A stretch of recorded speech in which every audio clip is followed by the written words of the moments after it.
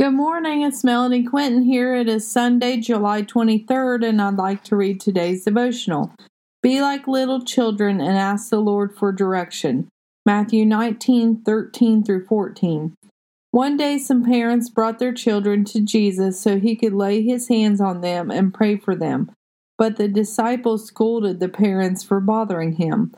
But Jesus said, "Let the children come to me. Don't stop them, for the kingdom of heaven belongs to those who are like these children."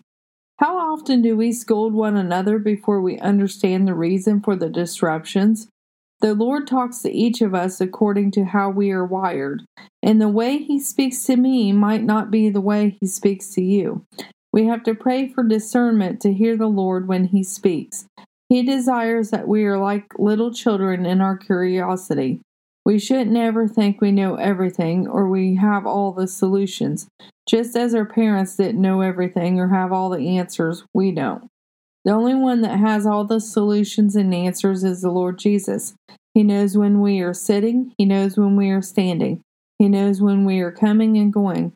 The only thing He doesn't know is when He is to return to the earth and gather up all of His followers. Only our Heavenly Father God knows that. We need to be ready daily, for times are showing the signs of His return.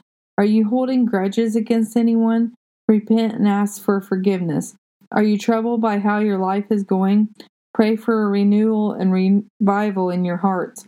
Are you too busy worrying about others and what they are doing wrong? Ask the Lord to shift your focus back on Him. It isn't our job to watch everyone else and make sure they are doing everything right. We are accountable for our own behaviors.